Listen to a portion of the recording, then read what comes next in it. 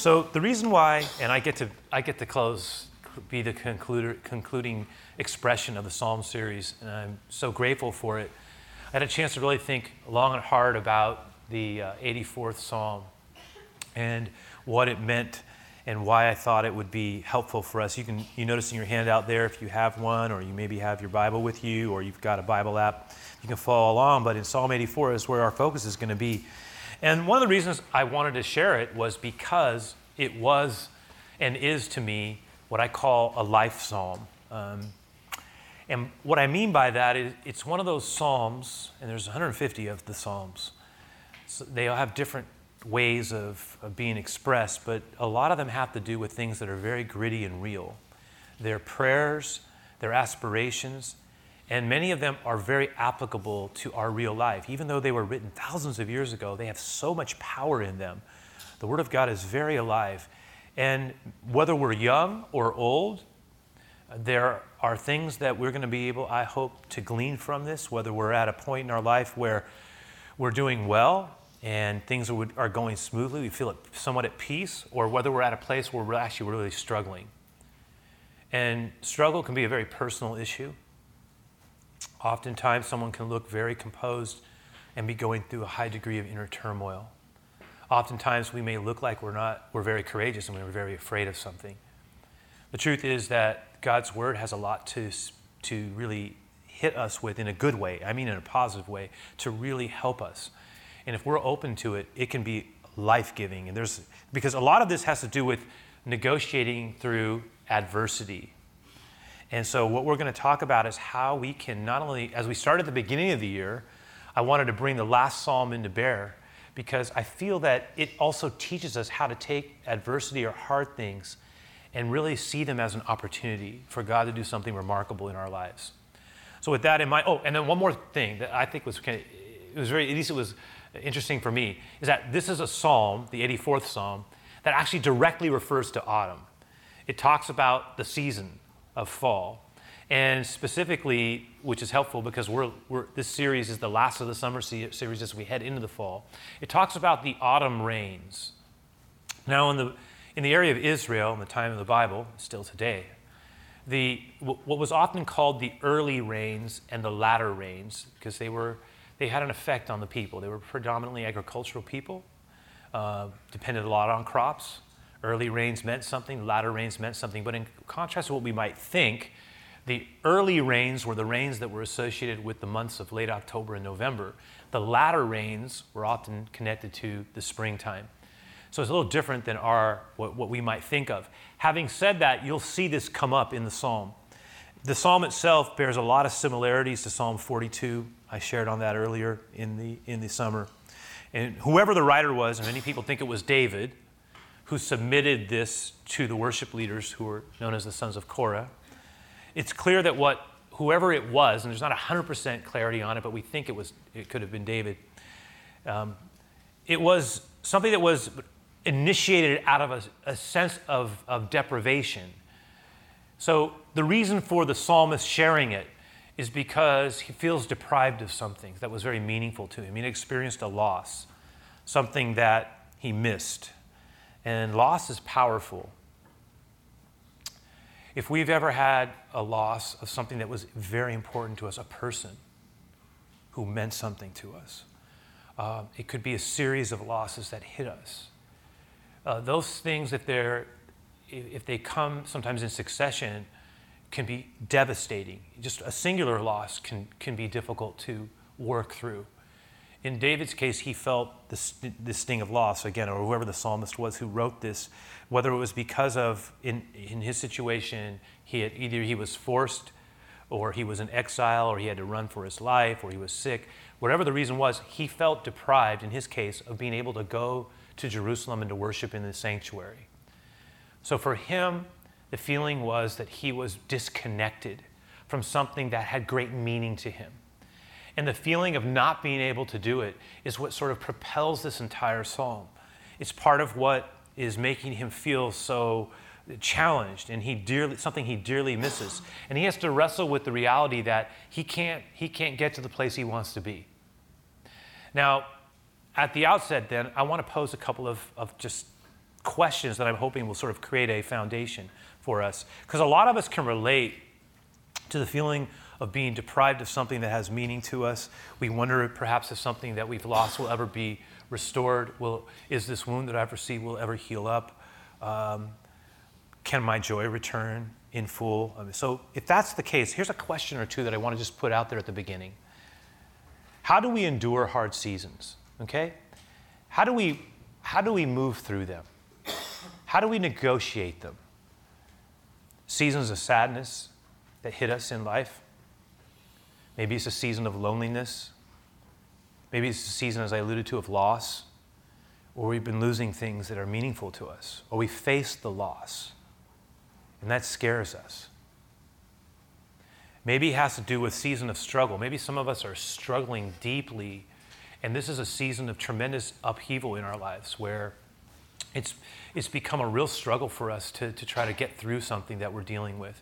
And we find ourselves in tremendous emotional fluctuation around it. It's become hard. Whatever season we're in, how do we get through this? How do we move through it? So it's going to have a practical component to it, right? The other thing around it is, how do we stay hopeful and not lose our way as we make our way forward to the place the Lord wants us to be? How do I keep a good attitude? How do I stay in a positive place? How do I keep from becoming really depressed or discouraged or beaten down or defined attitudinally by it? Another thing to think about is, how do we adapt to new realities that are something we are just real to us, and we have to position ourselves for the blessing that God wants to bring? How do I do that? How do I do that? One has adapting to a new reality we maybe don't even want, right? So how do I do? So when we have to adapt to that reality, so how do we adapt to that reality? Not fight it, because there's some things we can fight it all we want. It's not changing. We will have to adapt. But how can we adapt in a way that really creates a pathway for God to bless our lives? That's what we're going to get at here. That's kind of where we're going. You know, one of the things I've learned living and following Jesus now for, I don't know, it's hard for me to believe this, but it's been about 40 years now since when I was a teenager and really committed my life to Jesus right at the beginning of high school. And in that period, it is almost exactly 40 years, and it was in this place that it happened. And I can still remember the day vividly when I made a decision that I didn't just want to passively kind of be connected to the faith of in my case, it was my mother and my grandparents, the church that I had grown up in, but I truly, sincerely wanted to follow Jesus, and I felt his presence at work in my life. Now, those 40 years, really, that began a 40-year journey for me that's got me to this place. And as I'm thinking about it, I remind myself that, you know what, anyone who's serious about it is, and I've learned this firsthand, is that we're all going to have, listen, I know some of you are younger, but we're all going to have, you may have already had a couple, but we're all going to have rough chapters in life. And rare indeed is a long season, listen to me, without any trouble or challenge. How can I say it? Maybe a movie title. Well, maybe not. There will be trouble, all right? There will be trouble. And here's the thing. Jesus told us so. Look at John 16:33. Check this out. This is what he said. He said, "These things I've spoken to you." Look at this. "That you may have peace. I've given you my words so that you might have peace." Some of us are struggling with peace in our minds right now. We're fighting things. We fluctuate. "These things I have spoken to you, that in me you may have peace." Now listen, in the world you will have, Jesus said, tribulation. That is our ways. In the world you will have troubles. But I need you to not be defined by them. Instead, let the joy reign over your life. Cheer. Let cheer fill you. Why? Because I'm taking all your troubles away? No. Because I have overcome the world. And I am with you. And if you are with me, there's nothing that we cannot face that I cannot bring good from and help you through. I can give you peace in anything. But it's not denying that there are not going to be, there's a lot of double negatives there. It's not denying that there will be trouble in our lives, because we're going to have it. Jesus said it. That's real life. That's real life. But he wants for us to be peace. Now listen, there's going to be different kinds of trial, different kinds of difficulty that's going to come. I look at it and I go, there's external trouble. We know it. It's real. It's out there. I mean, how you gotta like hide your head in the sand not to see some of the stuff that's going on. It seems like every week we've got something going on, just even at not only national level, but at a global level. I mean, right now, we're coming off another round of terrorism in London. We're brinkmanship right now going on. We've got potential nuclear warheads being launched in North Korea. We've got tensions there. Asia's in turmoil around this.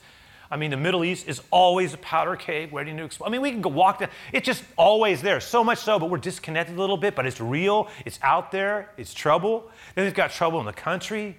Everybody seems so angry. I can't help but notice it all the time. Divided, angry, upset, taking sides, gotta have a side. It's just a lot of stuff. And then and some of us might go, oh, well, yeah, that's real trouble. But I got stuff inside of me that's going on that honestly, I don't have time to even think about the other stuff that's going on outside. So our trouble could be things that we're struggling with, addictions, patterns, things that have been a part of our life, passed down to us generationally, that we don't even want them in our lives. Stuff that we got into, now we can't get out of it. Stuff that makes us feel disconnected from what we believe. There's so much internal dissonance inside of us because we feel the tension between what we want to be and what we're actually doing. These places, trouble, Jesus said, in this world you will have trouble. External, internal. Maybe we're battling something that's hard for us, a health issue. You're going to have, some of us are in relational challenge right now. Could be vocational on our job. External, internal, relational, vocational. In this world, but listen, I want to teach you how to prevail. That's what the Lord said. How to do that. Now, over the years, again, I've talked to many people, fellow travelers of faith, listened to their stories of their lives, stories of struggle, stories of survival, known it myself. But again, in this psalm, the preeminent feeling is someone who is feeling deprived. The psalmist is feeling deprived. It's connected to wanting to return to the sanctuary of the Lord in the memory of going to the Lord's house. We would say he wants to go to church, and he can't. Okay, let's start up with verse 1, and then we'll kind of make our way through it. Here we go. Look how he says it. How lovely is your dwelling place, O Lord of heaven's armies. I long, I faint with longing to enter the courts of the Lord. With my whole being, my body, and my soul, I will shout joyfully to the living God. By the way, there is something about coming to the Lord's house, about pulling away to be present with the Lord. Present, yes, even with others who love his name. There's something different about that. I cannot tell you how many times I have heard over the years people tell me, I know we've got now the two campuses and there's others who are online, I get that, but here I'm mostly at the Mission Campus. Over the years, I've heard so many people, more than I can count for sure, on two hands, no question, who've said coming through those doors was like coming home. And I watched it. I felt like this is where I was home, right? And sometimes they came very fearfully into the Lord's house. Some of them hadn't been to church in years. Some of them have been injured in some other place, been really damaged by certain things. But yet inside, a yearning to reconnect with God in a way that was something that they knew and felt and would bring them closer to Jesus. And so I've watched people a lot of times, even though most of the time I have lights in my eyes and I can't see everything as clearly as you might think. What I can see sometimes is every now and then I'll see someone in the middle of a message or a time of worship, they walk through, they're maybe sometimes even by themselves, and I see the tears flow. It's like I can't, and a lot of times I'll ask them, what happened? It's like I felt like I was coming home. And some people run away from God because of bad stuff that they experienced in His name. They come to San Francisco, and lo and behold, they come home to Jesus. And I've seen it a lot, that we get to be part of the reason our church exists is to be part of the expression of grace in the city for Jesus. And part of that joy is that we get to see sometimes prodigals or people who've been disconnected from the Lord come home in a safe way, but that is serious and loving and committed to Jesus. You run away from God and find Him in San Francisco. How cool is that? The psalmist says, look what he says. Again, he feels homeless a little bit. He's missing it. He says, even the sparrow finds a home. In his mind's eye, he's drifting back to the times where he saw the birds with their little nests in the sanctuary flying to and fro, right, with feeding their young, moving, darting about. He thinks of the birds. He says, even the sparrow finds a home, and the swallow builds her nest and raises her young at a place near your altar. Oh, Lord of heaven's armies, my King and my God. There are some things we take for granted. Until we realize we can't do them anymore. In his case, he can't go to the Lord's house in Jerusalem. That's where he wants to be. Can't do it. Misses it. For me personally, I know I've shared a few times around this, but 2 years ago, and I don't know everyone would necessarily even know this, and I'm making a presumption that it would even matter. However, in 2015, some of you are aware that I had to, for the first time in the 30 years that I've been serving here in ministry, I had to take a sabbatical. It was a medical sabbatical. I was getting vocal surgery, but also my nerves. I was pretty stretched out, and that was like a tipping point as well. It wasn't a great time. I remember what happened though, because we had a meeting set up with our board of directors, and some of our executive team on staff, pastoral staff, and then probably the most powerful person and CEO of my life, my wife. I'm just kidding, but she was there. She was there as well. She was there as well. So the group of them were there, and we started talking, and they said, "Look, we want you to go on a sabbatical." I said, "Well, so we want you to go on. We want you to take a long time. We want you to heal up completely, and we don't want you to have to talk. Just, we just want your body to rest. We want you to take 5 to 6 months." I said, "Well, I don't know if I need 5 to 6 months." I said, "No, we want you to." And they said, "We don't want you to actually go to church here." I said, "Really?" "Yes, stay away." I said, "Stay away?" "Yeah, we need you to stay away." So, when we go out of state, it was fine. We had family. I just visited other churches. It was a good experience. But a couple months into it, I started feeling like, I miss. There was one weekend in particular one Sunday actually that stood out to me. I remember it vividly. Part of the reason I remember it is because I was starting to feel better, but I was still in this agreement that I had to not come to church because it was not supposed to be interacting a lot and talking, So they wanted me to rest. So I remember though the family. I had a couple of my adult children were living at home at the time with us, and my wife. I remember them all going around the same time, shooting out to serve at the different campuses. So 2 of them came here to the Mission campus. My oldest son shot over he was already at the Lake Merced campus. And my wife came here as well. And I remember watching them all getting ready to go and serve the Lord in the Lord's house. And I was like, this is what I do. And it was like, well, you can't come, And it was like, what? Yeah, you gotta stay here. But you have live stream? I said, but it's not the same. It's not the same. And so what happens is, I said, okay, I'll watch. So I'm watching it, and I'm watching it, and then, before I had watched it, and I remember, the message is pretty good. I can listen to a message that's from a live stream, even a replay, and I feel fine. Like I got a good part of the word. But the part that didn't translate for me was worship. Because really, no matter how much I tried, it felt very different to me. Worship felt different because you know why? I wasn't with people in the Lord's house. It was different. And there was something about it as I was watching, and just in light of my circumstances, which probably isn't necessarily relatable to a lot of people, but it actually was pretty relatable to Psalm 84. I found all of a sudden I was listening and watching, and all of a sudden I had a hard time singing. And then I remember all of a sudden I had a tear start going down my cheek, and it wasn't because the Lord had touched me, right?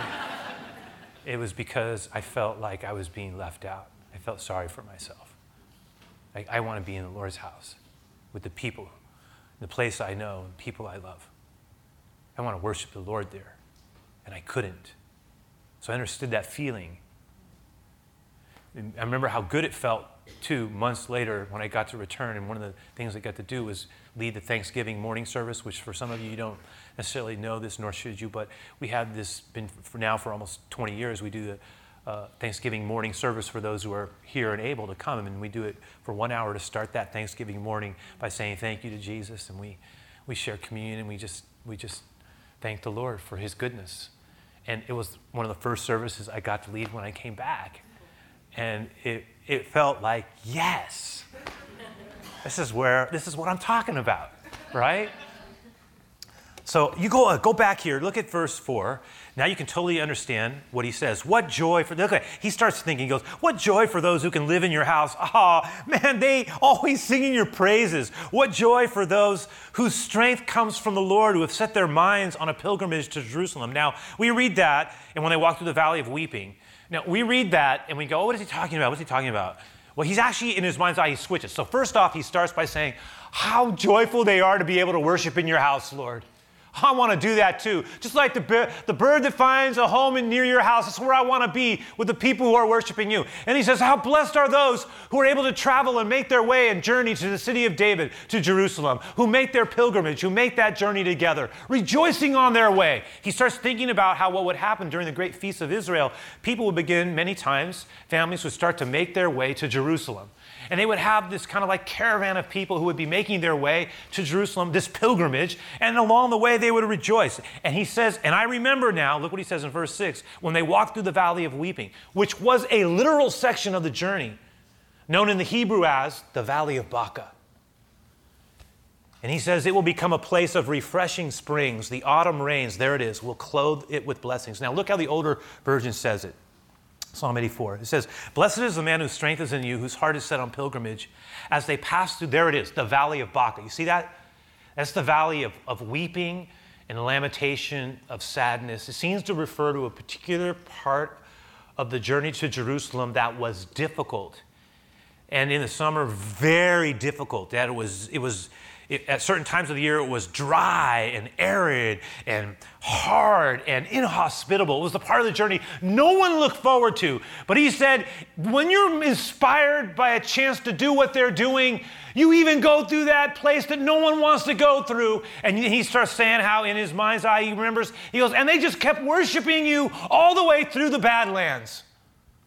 And they took that bad place and they just turned it into a place of joy and refreshing. He says, not unlike what would literally happen to the dry valley of Baca when the early autumn rains fell and filled it with pools of water and covered the summer parched land with grass and flowers and brought refreshment to the thirsty pilgrims along the way. So all of a sudden when the rains started falling, the early rains, that dry land would have like pockets where there would be certain cisterns naturally sort of hewed out of the rock where the water would gather, and they would become like little pools of refreshing cisterns of water, refreshing them. So he's got all these imagery going on in his mind. Look what he says. They will, verse 7, they will continue to grow stronger, and each of them will appear before God in Jerusalem. Yeah, they just keep on going. The older version says they go from strength to strength. That is, instead of being beaten down and quitting, they gain strength along the way until they arrive at their destination, where the presence of God is experienced and celebrated. Then the final 4 verses there. O Lord God of heaven's armies, would you hear my prayer? Listen, O God of Jacob. O God, look with favor upon the king. Our shield, show favor to the one you've anointed, most likely David. And then a great verse. A single day in your courts is better than 1,000 anywhere else. And then he pushes it out. In fact, I would rather be a gatekeeper, an usher, a greeter, parking attendant. I would rather be a gatekeeper in the house of the Lord. Look at that, in the house of my God, than live the good life in the homes of the wicked. Whoa. For the Lord God is our sun and our shield. He gives grace and glory. For the Lord will withhold no good thing from those who do what is right. Oh, Lord of heaven's armies, what joy for those who trust in you. So we note a couple of things here. And here's the part I would like us to wrestle with just in the minutes that we have left. As we're sharing, and I've got one particular thing that really motivated me at the core in this message. But one of the things I want us to be aware of is the value, for us to consider the value of a godly aspiration, or the value of something that we are moving towards that honors the Lord. Look at verse 5 again. It says, what joy for those whose strength comes from the Lord, who have set their minds on a pilgrimage to Jerusalem. That's the idea of having your mind set on something, right? A path, a highway, a journey with a destination. Anyone who follows Jesus, now listen to me, is on a journey to an ultimate destination. Anyone who's following Jesus actually is making a pilgrimage to Jerusalem, the New Jerusalem. Jesus said, there is more to this life than just this life. He told his disciples, I think at one key point in his ministry, he says, look at me. Things are going to happen. It's going to get real bad. Let not your hearts be shaken and troubled. You believe in God, you need to believe in me. I'm telling you right now, in my Father's house are many dwelling places, and if it were not so, I would tell you this right now. I am not making it up. I'm not trying to create a pipe dream. There's no interest in it. If this was all there is, I'd tell you right now, but I tell you, there is more to come. In my Father's house are many dwelling places, and I go to prepare a place for you, that where I am, there you may be also. When we follow him, we must remind ourselves that we are heading somewhere. And yet, between now and then, no matter where we are in life, it's important to have an aspiration. In Christ, it is utterly essential. It's important in life to have one. It's absolutely essential in Jesus to have one. What I'm trying to get at is this. One of the keys to staying young at heart at a spiritual level. Now listen, we can be young in body and spiritually ill inside. We can be older in body and spiritually vital inside. Now, they're not exclusion. You can be both. And if I had my choice, I'd go young in body, young in spirit, but it doesn't always work that way.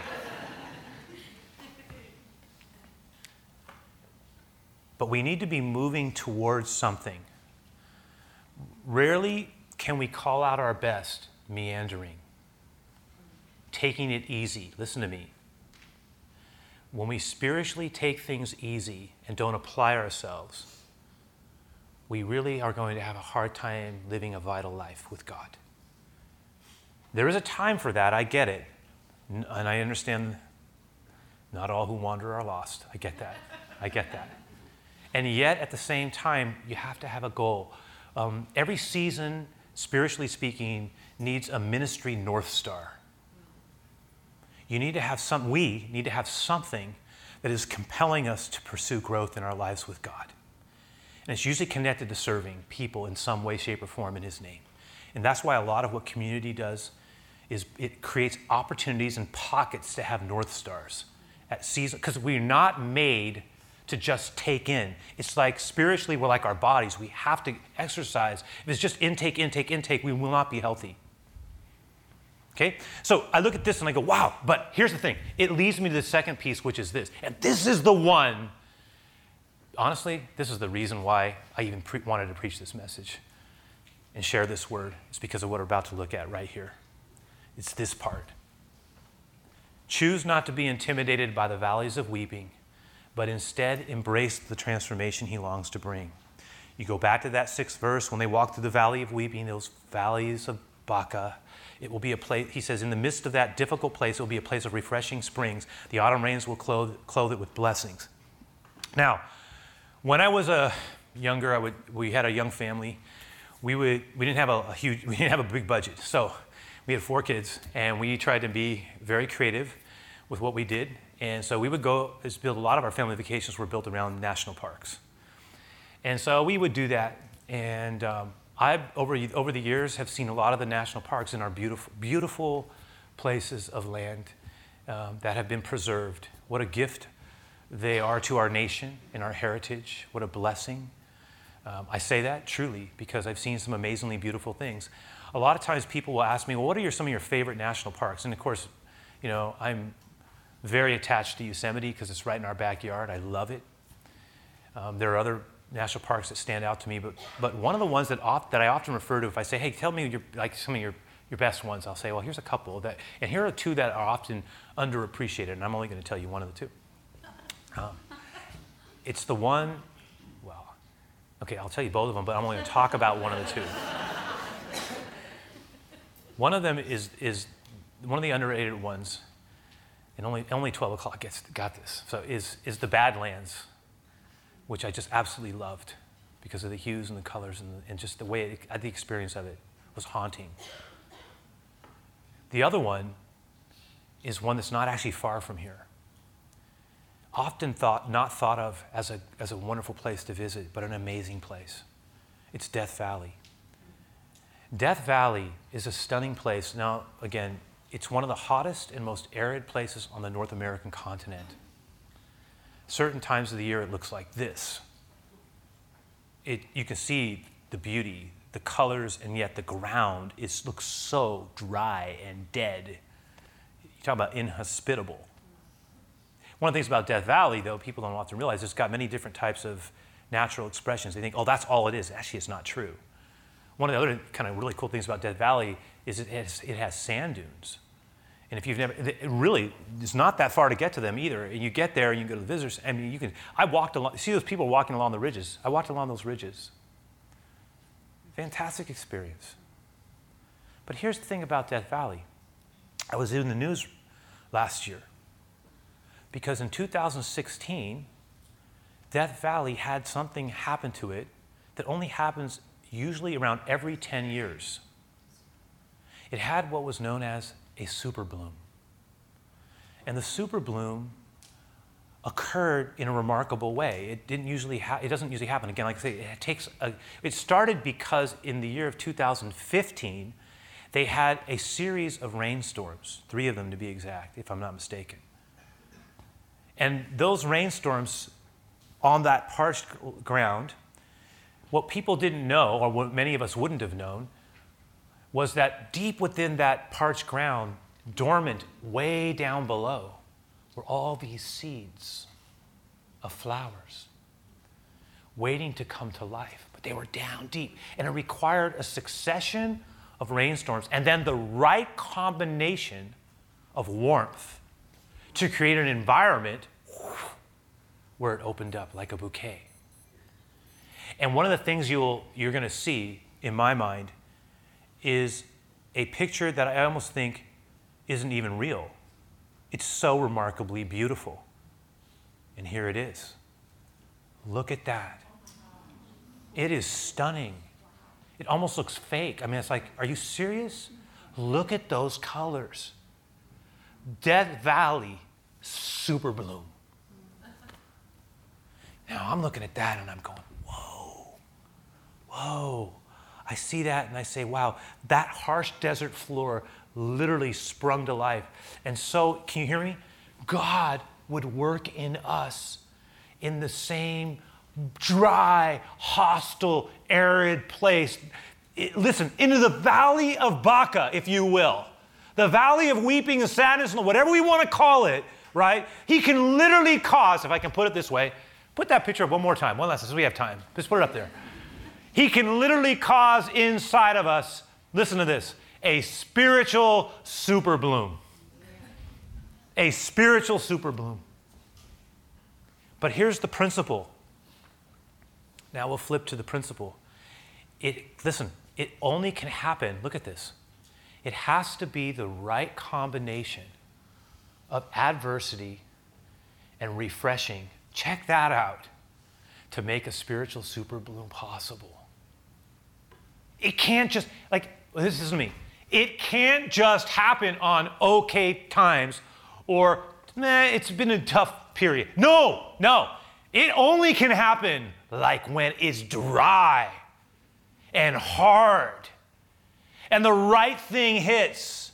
And all of a sudden, the right combination of the rain, I call grace like rain, rain like grace. It falls and the sun hits and the warmth comes at the right place in our life. Man, this can only happen actually, probably in my mind, it happens about every 10 to 20 years in a life, where something so remarkable occurs at a spiritual level in our lives that it is transformative. That we go into the valley of Baca and we literally watch it is refreshed and turned into a spiritual super bloom. And you know one of the things that I was reminded of? I can't get it. That cannot happen anywhere other than in the very, very, very difficult place. It's when the grace of God is allowed to combine with my willingness that certain things come out of that would not have been even possible in a different kind of situation. It can only occur if the right combination is there. And a lot of times it's in that very place where God's saying, this is your time for a spiritual super bloom in your life. On that ground, yes, right there. And when we come out of that, it's like transformative. We have different aspects of us that we go, where was, it's underneath. Someone said that picture when they said a Saturday night, they said, you know what that picture reminded me of? I said, what? He said, pure joy. And then another person said to me, I think it was reminded me, he said, the seeds were there. They were the seeds the Holy Spirit planted. I said, oh, that's good. You're wrestling. Good. You're wrestling with this. I like it. Here's the thing. The Lord calls us to these places. Real quick here. Another thing to remember is that God wants to move us from strength to strength. That is to help us grow. Look what he says in that 7th verse. They will continue to grow stronger. Each of them will appear before God in Jerusalem, right? Though my outer man is perishing, yet my inward one is renewed day by day. This is one thing I've come to the conclusion of. My outer tent, it cannot sustain the dreams of my inner true self. It can't sustain it. This body cannot sustain the dreams within me that were planted there by a God who loves me. There's a part of us that was made for a creator God. We can search everywhere. We can cut him off. We can deny his existence. We can act like he's not there. But we're going to worship something in this life. Everyone will, because human beings worship things. And they may say, I believe in no God, but they worship. It's just, what do you worship? You were made for something this body cannot contain. Not in its present form. There's a dream and a yearning and a longing for a certain type of home. It cannot be sustained. But between now and then, I'm called to grow. I'm invited into growth. And you know how that growth best occurs? And this is the last thing I'll leave with us. It occurs by what the psalmist closed with, by us leaning into the promises that he's given to us. When we lean into the promise, what was that promise? No good thing will I withhold, right? Look at that. No good thing will I withhold from those who do what is right in my eyes. Not in the eyes of prevailing culture, which can change with each generation. It changes. But on the solid ground of what the Lord's word teaches us, no good thing will I withhold. Now listen, what that is saying is this. Remember, Jesus didn't say, no troubles. What he said is, my goodness will prevail. In this life or the next, it will prevail. Walk in it. And never forget that it is possible that the hardest places can actually be the places of spiritual super bloom. We get changed for the better. All right. Lord, we want to welcome your goodness and grace even now. We thank you for your words of life. Thank you for your promises. Thank you, Lord, even now as we have our time of giving. I thank you for all the faithfulness that is even in this church community of those who give so faithfully and honor you, even in their tithes and offerings, Lord, and in their service and the beautiful ways they express their love for you, so we can even do what we're trying to do for you, be part of an expression of grace in this amazing city that needs to see you. And we ask that you would also continue to do, I ask you to do a super bloom in our church, Lord. Why not? Let it be, Jesus. Let it be in each of our lives. Let's remember the beauty that you can bring if we're open. We might not get there all at once, but who can say when it's about to happen? Just stay close to you, Jesus. Ask for your blessing over this closing song, this closing time of giving. Let's just finish this well. In Jesus' name, amen.